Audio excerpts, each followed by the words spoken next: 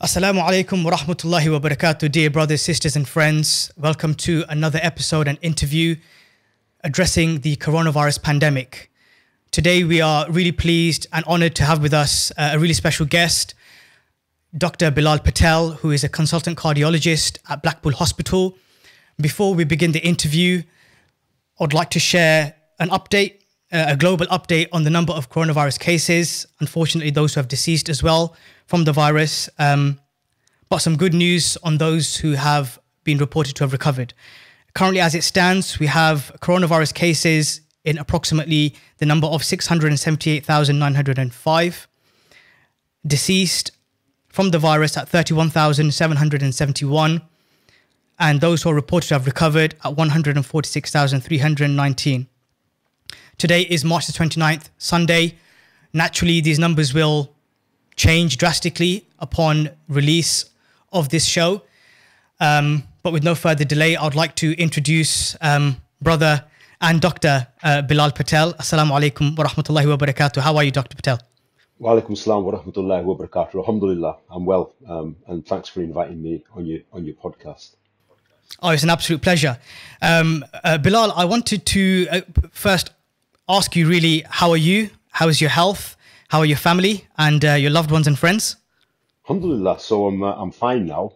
I was in self-isolation for nearly 2 weeks. My symptoms were quite mild. I started off with a very mild tickling cough.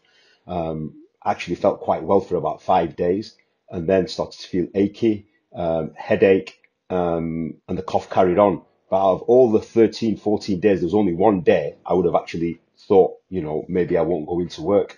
But I was in isolation during that time. Alhamdulillah, I feel well now. My youngest, my 6-year-old, developed symptoms a few days ago of high fever and cough. Alhamdulillah, she's getting better as well. And the rest of the family are good. My older brother, younger brother and sister have all had symptoms, but they all seem to be recovering now as well. Alhamdulillah, really pleased to hear that.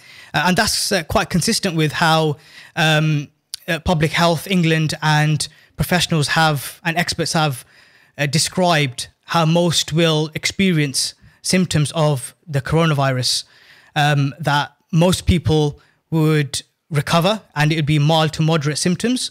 From your experience, have you found that to be the case beyond your own experience? Well, I think, I've got quite a few friends and colleagues that are also self-isolating at the moment, and that appears to be the case, that most people will be all right. But the worrying thing about this is that, with very mild symptoms, you're contagious and you're spreading it. And that's a far bigger concern then, because, if you've got vulnerable people around you, even if you haven't, but you're spreading it to others, the risk is, a population level, there's a huge risk there of you being spreaders and increasing the number of cases nationally and globally. There was a video that you made whilst you were in self-isolation. So this was, correct me if I'm wrong, a couple of weeks ago? Yeah. And this video went viral, and no pun intended, but it really did go viral, especially in the Muslim community. And I just wanted to ask you, what made you want to make this video? It was really, really useful. And it was one of the videos that I heard, and many others who I'm in communication with, they found it very, very powerful. Talk to me a little bit about what drove you to release this video. Yeah, so, I think the doctors and the health professionals have really been very concerned about the impact that this virus is going to have on the UK. So, we've been planning for the fallout from this for a while. And then when I developed symptoms, went into isolation, for the first 2 days, the hours were going really slowly. Then spoke to a couple of friends, and they said, look, you're telling us information which people don't know out there. What you're telling us actually sounds quite scary. And really, because people know you in the community and you're a medical professional, why don't you try and put something out there? And I thought, I'm not really one to make a video or, to send it out. But I thought, well, actually, Right. This might be a good idea to get the message out. And really, it was aimed at our community to make them understand how severe this is going to be. So it was aimed at my local community. I made the video, and then from there, it spread far and wide. And then people said, can you do one in Urdu? Can you do another one? Can you do it in different languages? And then from there, I put a second video out regarding social distancing. And then from our one of the guys who we train within the Brazilian Jiu-Jitsu club, he put it on Instagram and Facebook. And then, so actually the message, although it was originally aimed at my own community, it actually ended up going to several different communities. And I didn't really realize how useful that would be. I've been a doctor for 22 years now. And in the work I do, we deal with people with heart attacks. If you have a heart attack, there's a blockage, we open the blockage up. So it's like, you're a plumber for the heart. And in that, you do save some lives. But then on reflection, you think that if more people got this message in a few days, that will have far more beneficial impact if you just look at how this virus is spreading and how many people it's affecting as we're seeing now. Oh, absolutely. And that's a really good segue into one of the things I wanted to ask you today, which is you mentioned that you made a second, third, and more videos after the first one. And people in the community asked you to do it in different languages so that it was more accessible to other people in the community, right? Yeah. One of the questions I wanted to ask was, what is it true? Because there is some news coming out from different Muslim organizations and different sources that 20 to 25% of the deceased in the UK from the coronavirus seem to be Muslims. Is that true? So it's hard to verify the figures. We do know from early on that from the first four fatalities, first 10, 4 of them were Muslim. And then we got early reports that, maybe 20, 25% of the fatalities are Muslim. But there's no way of actually verifying this because on the death certificates and the data that's gathered, we won't capture the religion of an individual there. But we are finding, I've just got news today, that we've got 3 Muslim doctors that have passed away. 2 of these are Sudanese, and there's another doctor that was a GP and have died from this, and these are from the UK. And one of these, a friend of mine, knew him personally. So I think it does seem to be affecting the Muslim community more. Why that is, there might be multiple reasons. We generally live in extended families. In our culture, you've got a lot more physical contact, and it's really hard to keep the kids away from the vulnerable. So that might be a reason there. What do you think some of the barriers might be for South Asian communities, other ethnic minority communities, in understanding the severity of this virus? Yeah, what do you think some of those challenges are? First of all, I think that the barriers have actually been widespread in all communities, really. Specific to the Asian or Southeast Asian community has been one. It's the mindset. So we've got a mindset that a fatalism or whatever's going to happen is going to happen.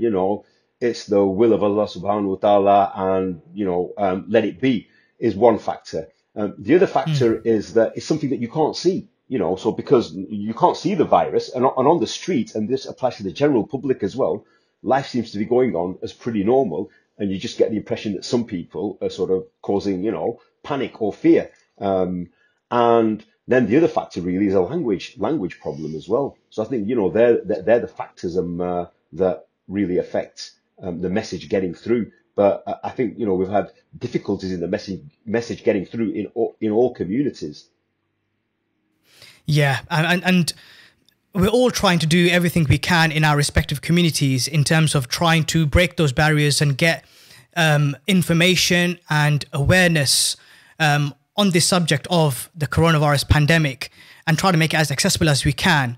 And this interview with yourself is one of them. And perhaps there's people in our community, going back to the point you made about fatalism, who believe, what will happen, it's God's will. What message would you give to people in our community and other communities who are having that approach? What message would you give to perhaps... So what I've said there is that, if you just look at from an Islamic perspective, we believe everything comes from Allah subhanahu wa ta'ala. All power is in his hands. So, for example, if a fire is burning, you put your hand in the fire. In Aqidah, you would say that it's not the fire's burning. Allah subhanahu wa ta'ala is causing the burning. So I give, and I've had this direct discussion I'm having with you with multiple people from committees and certain scholars as well, saying the fire's burning. Are you going to put your hand in there? And the answer is no. In the same way, we know that disease comes from Allah subhanahu wa ta'ala. The cure comes from Allah subhanahu wa ta'ala, but He's created the means and the asbab. So, let's use some, let's use that and tie your camel, and don't expect, for you to be safe just having your faith in Allah subhanahu wa ta'ala. And the other sort of message I've given, so some people have said, well, they don't mind if they catch it and they die. Not a problem. I said, that's fine. For you, that is fine. However, if you do get coronavirus and you die, it's a very lonely death, because your family, they'll be in isolation. Your family won't even be able to come and bury you as well. The whole ghusl, janaza is very, very problematic. And on top of that, if you know and understand that the virus can be transmitted and may end up in disease, and you end up spreading it to people down the line, you could be directly responsible for the death of individuals. So although you might be happy if the virus gets you and say, that's fine, it's the will of Allah subhanahu wa ta'ala, you will, however, be held responsible for the fact that you have been a spreader.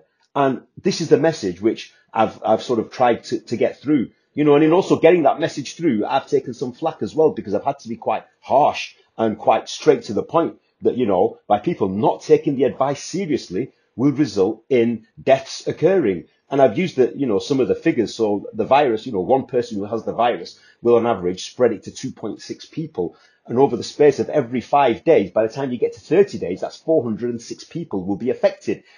Uncontrolled, without social distance measures, in another 30 days, nearly 50,000 people will be affected. So even if you take a very conservative estimate of a death rate of around 1%, that's still responsible for the deaths of around 500 people in 2 months' time. And if you understand the virus can be transmitted and it can affect people, most will be fine, but will cause death, then everybody has got a responsibility to act, not just for the safety of themselves and the family, but to the wider community and for the whole population. Incredible. And that's a really powerful message. And I hope that it does have an impact on whichever community is receiving that message for the good. Bilal, if you could, you mentioned it briefly in the video that was circulated a couple of weeks ago when you were in self-isolation. But if you could, for the viewers and those who are going to access this interview, explain in a simple and accessible way how the virus actually works in terms of once you are infected. Sure. Okay. So the virus is, it's amazing, the virus is like 1,000th the size of the width of a human hair. So it's tiny, absolutely tiny. And the virus itself is very simple. It's got 3 parts. It's got a capsule. On the surface, there's these spikes, and it looks like crowns. That's why it's called coronavirus, corona for crowns. And in the middle is you've got the genetic material. So on its own, the virus can't do anything. It's helpless. It can't reproduce. However, once it infects somebody, then it can reproduce. So if I've got the virus and I either cough or I sneeze, then the virus can be released by droplets. And if you then inhale, or that goes through into your mouth or into your nose or on your eyes, you can then become infected. If I cough on my hand and then shake your hand or touch a surface, the virus can stay viable on a surface as well. So then you can touch the surface, and if you touch your face, you can contract the virus.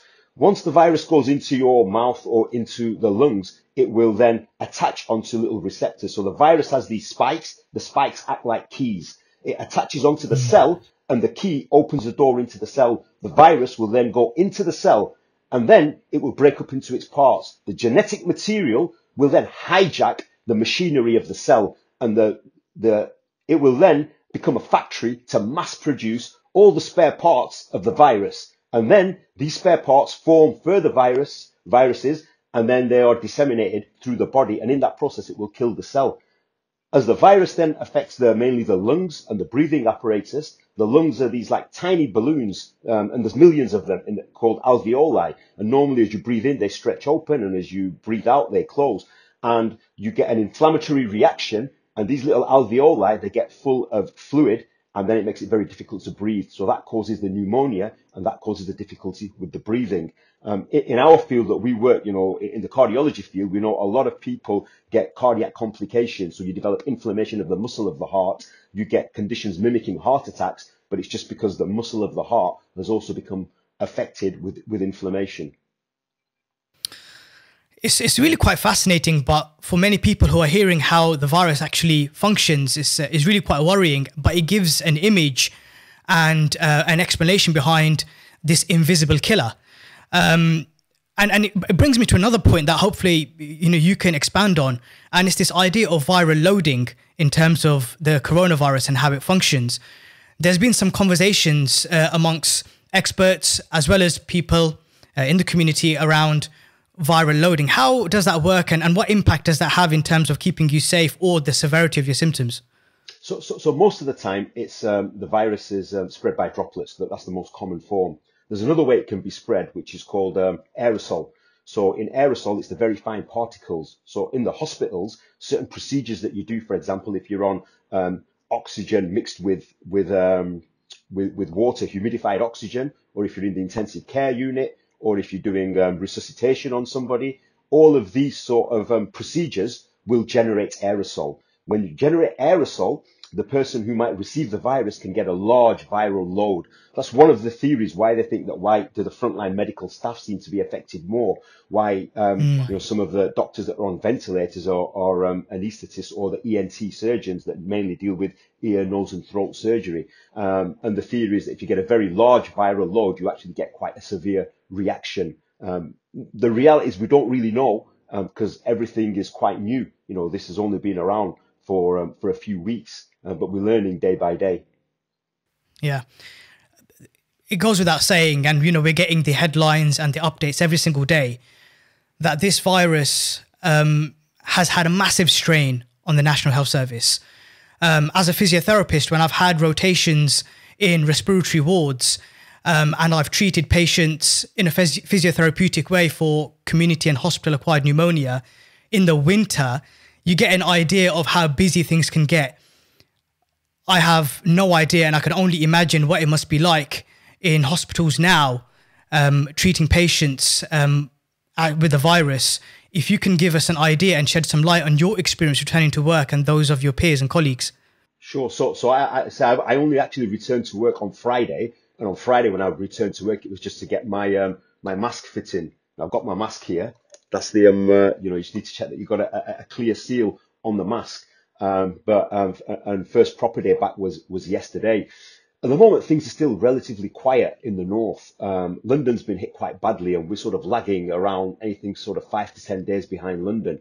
The mood has been quite somber, and at the moment, it's like the calm before the storm. So we've stopped doing all activity apart from the emergency or the very high risk cases. Everything else has been suspended. On Friday, we had 16 confirmed cases in our hospital, and the cardiac intensive care unit, which is normally reserved for patients after cardiac surgery, is now our coronavirus part of the coronavirus unit. And we're expecting, as in other places we've seen, the cases are doubling every sort of 3 days. So we expect our peak to occur in around 3 to 4 weeks time.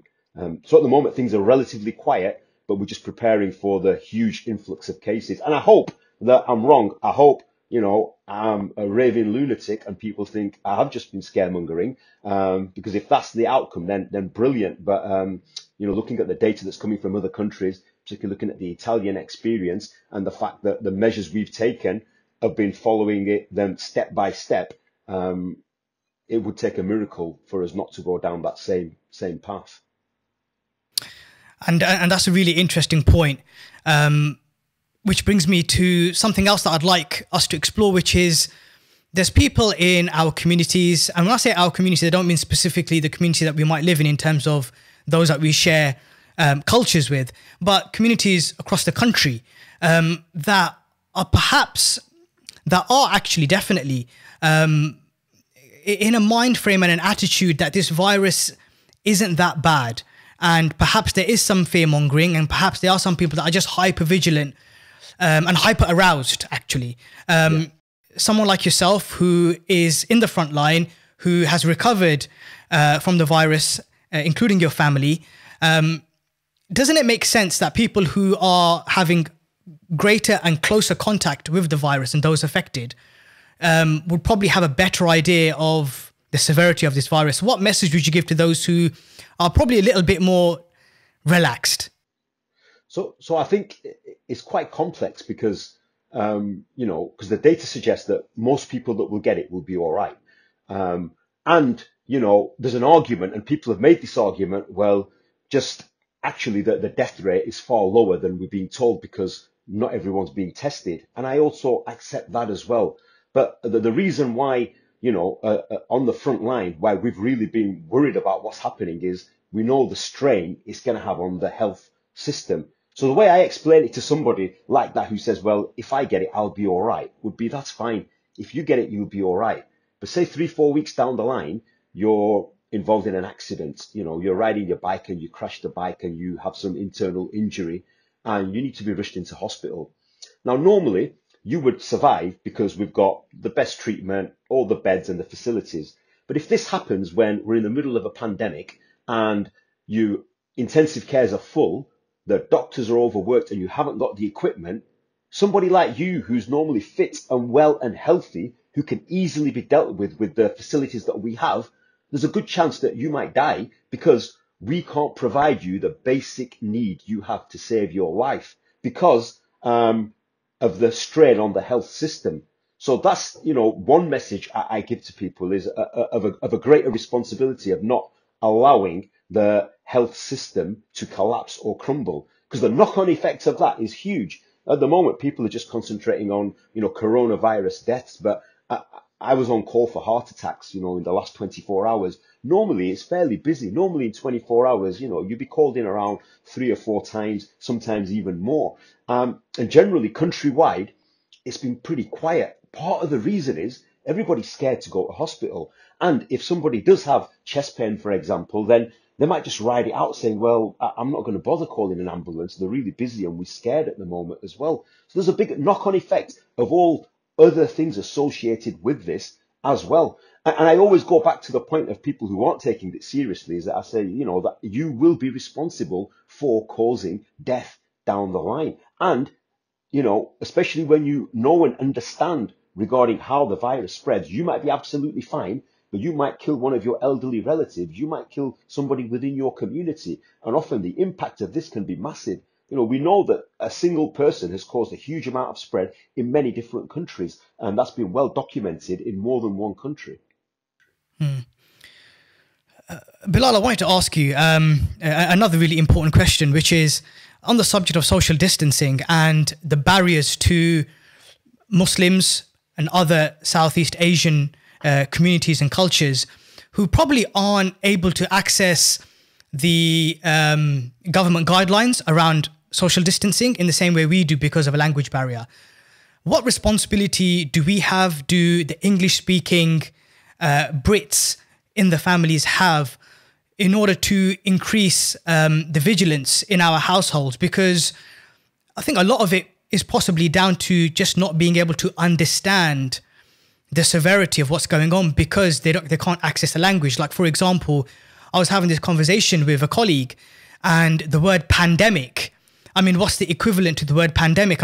We hear the word pandemic, we have an idea of what it means because of the context in which it's used, even more so now. What's its equivalent in Bengali, Urdu, in Punjabi, or in Arabic? So... yeah. So I think you're right. Everyone has a responsibility, but and once we understand the severity of the situation, you've got to get it through to the older community. And I found just within my own community, I had to explain to my own mother how difficult it's going to be and how important the situation is. And I've had other people contacting me saying, look, we've got your video, we understand, but can you make it in the different languages so they'll understand? So I've tried to get that message out. But for the people that do understand, they've got to explain the message and the reason why the social distancing is important. It's not just about self. It is about a wider responsibility. And also for our elders, a lot of them have got heart trouble, they've got diabetes, they've got high blood pressure, they're the at-risk population. So it's even more important because they will be more affected, that we protect them. but there the responsibility comes from individuals within the family. And at a wider community level, this is where, whatever community organizations that we've got, they also help in getting the message out. And, alhamdulillah, I think, around in the Northwest, that's been actually quite successful, because after getting the video out, people said, can you get the different languages out? Then I put some thing together in terms of giving advice. And I got that out, and quite a few of the mosques then circulated that around their own communities, to get people to get a better understanding. And I generally have to say, although we started from a position where it seemed like people weren't getting the message, in the space of a few days, and certainly the last couple of weeks, the message seems to be getting through now. That a lot of the mosques decided to close well before Boris Johnson announced that places of worship should close. And a lot of and a handful of places put in mitigation beforehand. But generally, I think although we were slow to get the message, once we've got the message, we have started to act pretty quickly. Alhamdulillah. And I've noticed that as well. I mean, by and large, the majority in our respective communities are understanding, slowly but surely, what they can do to try to have a positive impact and try to influence it in the right direction. There has been another reaction, if you like, in our communities in terms of panic buying, going into stores and trying to getting your hands on whatever you can. Some people have even gone and bought refrigerators and extra freezers to cater for their stockpiling. I wanted to ask you, Bilal, how are you doing for food? Alhamdulillah, very well. There's no problem at all with food. And I just think that panic buying is just, what I find difficult to understand is when, on the one hand, you've got faith, and on the one hand, the same people are saying, well, I'm not bothered, what's going to happen to me is going to happen, would then go out and panic buy. So the two things don't go hand in hand. And I think that's where you do need your faith, that Allah subhanahu wa ta'ala will provide for you. I found it very, it was quite sad to see, actually, very sad to see. But I'll give the benefit of the doubt. I think maybe the people are stockpiling to give to food banks and to give to their neighbours and to their communities, because we've also seen a lot of good work happen.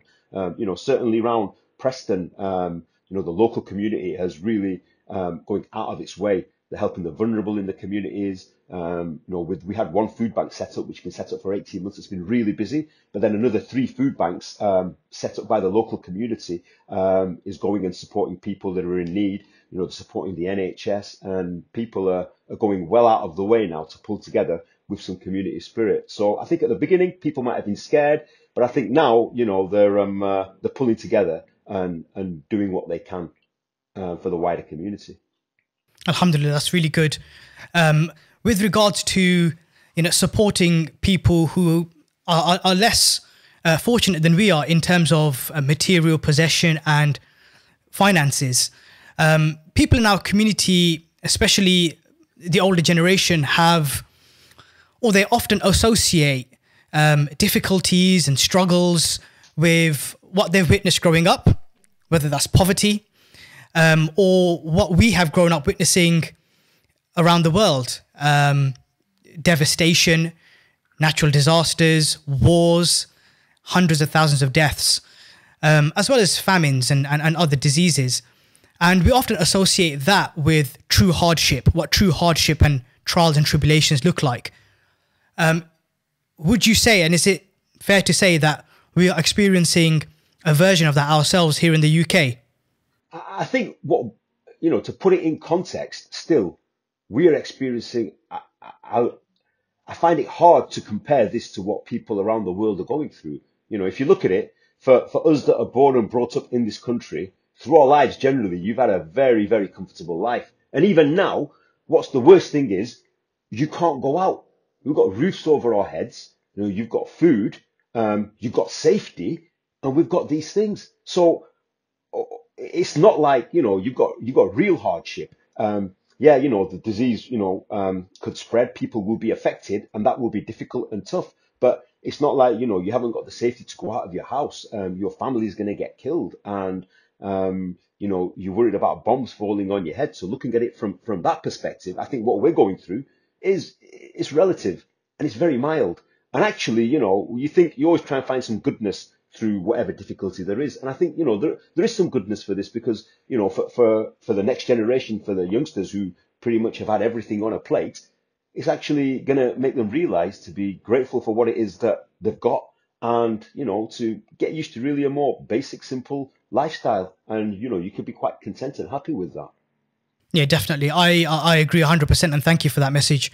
I think social distancing and self-isolation and what we're doing now in terms of measures to keep ourselves and others safe is a huge opportunity for us to observe gratitude to Allah Azza wa Jal and gratitude for everything we have in our lives, especially our family is a huge one for those that we're living with and for those that we can't have access to right now in terms of our efforts to keep them safe. I wanted to ask you, Bilal, where do you see things going and how do you see things progressing, not only in your experience and the strain on the NHS and how things are going to be at work moving forward, but how do you think things are going to be generally with the impact of this virus in the next, say, 1 to 3 months? Well, I think it's certainly going to get a lot worse before it gets better. I think the next 2 months are going to be crucial, because again, if you're following the Italian model, the effect of sort of social distancing and lockdown sort of comes in around 3 weeks after the measures go in. So I think we are going to hit a peak. During that peak period, I hope that all the hospitals are able to cope with what comes through the doors. And then I think we're going to be in a situation of uncertainty for a significant period of time. I think things are not going to go back to normal for several months. It may well be that it will be an on-off situation where, the sort of lockdown is relaxed, then it's put on again, relaxed, then put on again. But I think we're going to be in uncertainty for a period of about a year. The worst part being really the next 3 months. And as a closing message to our viewers, those who will be listening to today's interview, what message would you give to the Muslim community, any community, who perhaps aren't taking it as seriously as others, but also those who are really, really worried to the point where it's impacting them in terms of their well-being, their mental health, and other things? What would be your message to them? So I'll deal with the second one first. There can be certainly a negative impact on mental health, and as we're seeing at the moment, especially if you look at the messages that are going around on WhatsApp, a lot of it can be negative, and if that's all you're getting, that's going to just, that's just the only thing that's going to grow inside of you. So what I do say is, of the information that comes through, don't delve on it too much, don't forward it on, verify your facts. There's still a lot to be grateful for, the things that I mentioned before. Things could be, significantly worse. If you are worried about getting it, on the whole, most people that get it are going to be fine. On the whole, it will be generally a minor illness, and then you will get better. The main responsibility you have is to avoid getting it and to avoid spreading it. To those that still think, it's nothing to be taken seriously, you see some of the measures that have come in by the government, and the fact that they've taken the Excel Centre in London, the fact that they've taken other large exhibition centres and making makeshift hospitals. That tells you that this is not something to be taken lightly. I've had people saying, "Oh well, it's all nonsense. It's all fear mongering," and the reason for that is because they want to introduce all these measures, so it's not really real. There's nothing really there. We're telling you from what we're seeing up and down the country, and what we're seeing, the increase coming through the front doors. This is very, very real. And if you don't take it seriously, in 2 or 3 weeks' time, you're going to be crying, thinking, "Why didn't I listen? Why didn't I take it seriously?" Especially then, if you realise that you have been responsible for spreading it around. You've been responsible for the fact that there's hardly any beds available. And ultimately, you will have been responsible for causing death down the line because of the nature of the illness that it is. The small percentage that do become seriously unwell and die, is very worrying. I mean, just today, I got the news of these, 3 Muslim doctors that have passed away. And think about the guys that are going out. All you're being asked to do is to stay at home. Think of the people, the doctors, the nurses, the people that are keeping the country running, the people that are running the shops, all these, people that are doing all of these roles. They're doing this to look after the health, to make sure food goes on the table, to make sure that the country generally runs. All you're being asked to do is to stay at home. Stay at home. Don't go out. Just follow the guidance. And I don't think it's a lot to ask, because if you were to not do that, the price that others will pay is a very big price. And I just think it's extremely selfish for people to have that mindset that, well, I'm all right, I'm going to be all right, and not bothered about anyone else. Brother Bilal, it's been a huge honor, and we really appreciated you being with us today. There's a lot of information that was shared in our conversation that I'm certain will be of huge benefit to those who listen, especially our communities that we share cultures with, who probably aren't accessing the headlines, the information and the precautions and the warnings as easily as others. I pray Allah Azza wa Jal protects us from disease and from ill health, whether that is physical or mental. I pray Allah Azza wa Jal makes us amongst those who are able to take advice and able to do what we can do to keep ourselves and others safe. And I pray that our families and our loved ones and our friends and our communities are vigilant during times of danger and are able to take the necessary steps to bring good to the places we live in. My message to you, Bilal, is we're really, really grateful for yourself and other healthcare professionals that are trying their hardest and are exposing themselves to danger every day. And we pray Allah continues to give you the tawfiq to do good and protects you and your families. Ameen. Yeah. Thank you. So I've just missed out on my ban, haven't I? Because I'm. Yes, you have. But I'm sure next time when circumstances change, we'll be able to offer you something like that or better. Yeah. Jazakallah. It was good. Thank you for having me on. It was good having you on, and inshallah we speak to you soon. Take care. All the best. Assalamu alaikum wa rahmatullah. Wa alaikum salam. Brothers, sisters, friends, those who have watched today's interview, my message to you, alongside the message from the good doctor, Dr. Patel, is stay at home. Do everything you can do to keep yourself safe, to keep your family safe, the people that you love, the people that are dear and close to you. Very simple. Stay at home. Follow the government guidance around self-isolation and social distancing.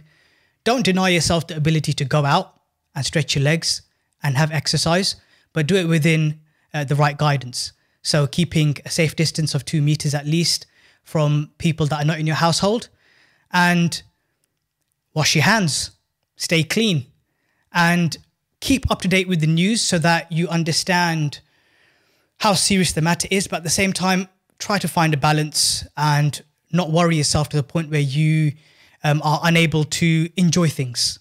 This is a huge test for us all. Everyone is affected, some more than others. And I pray Allah subhanahu wa ta'ala brings us through this difficulty and we are able to overcome it, and we are strengthened and we become closer as a community. It's been an absolute pleasure to be able to bring some information to you that I hope is of some benefit, and I'm sure I'll be seeing you again. Your brother Aki Hussein. Assalamu alaikum wa rahmatullahi wa barakatuh.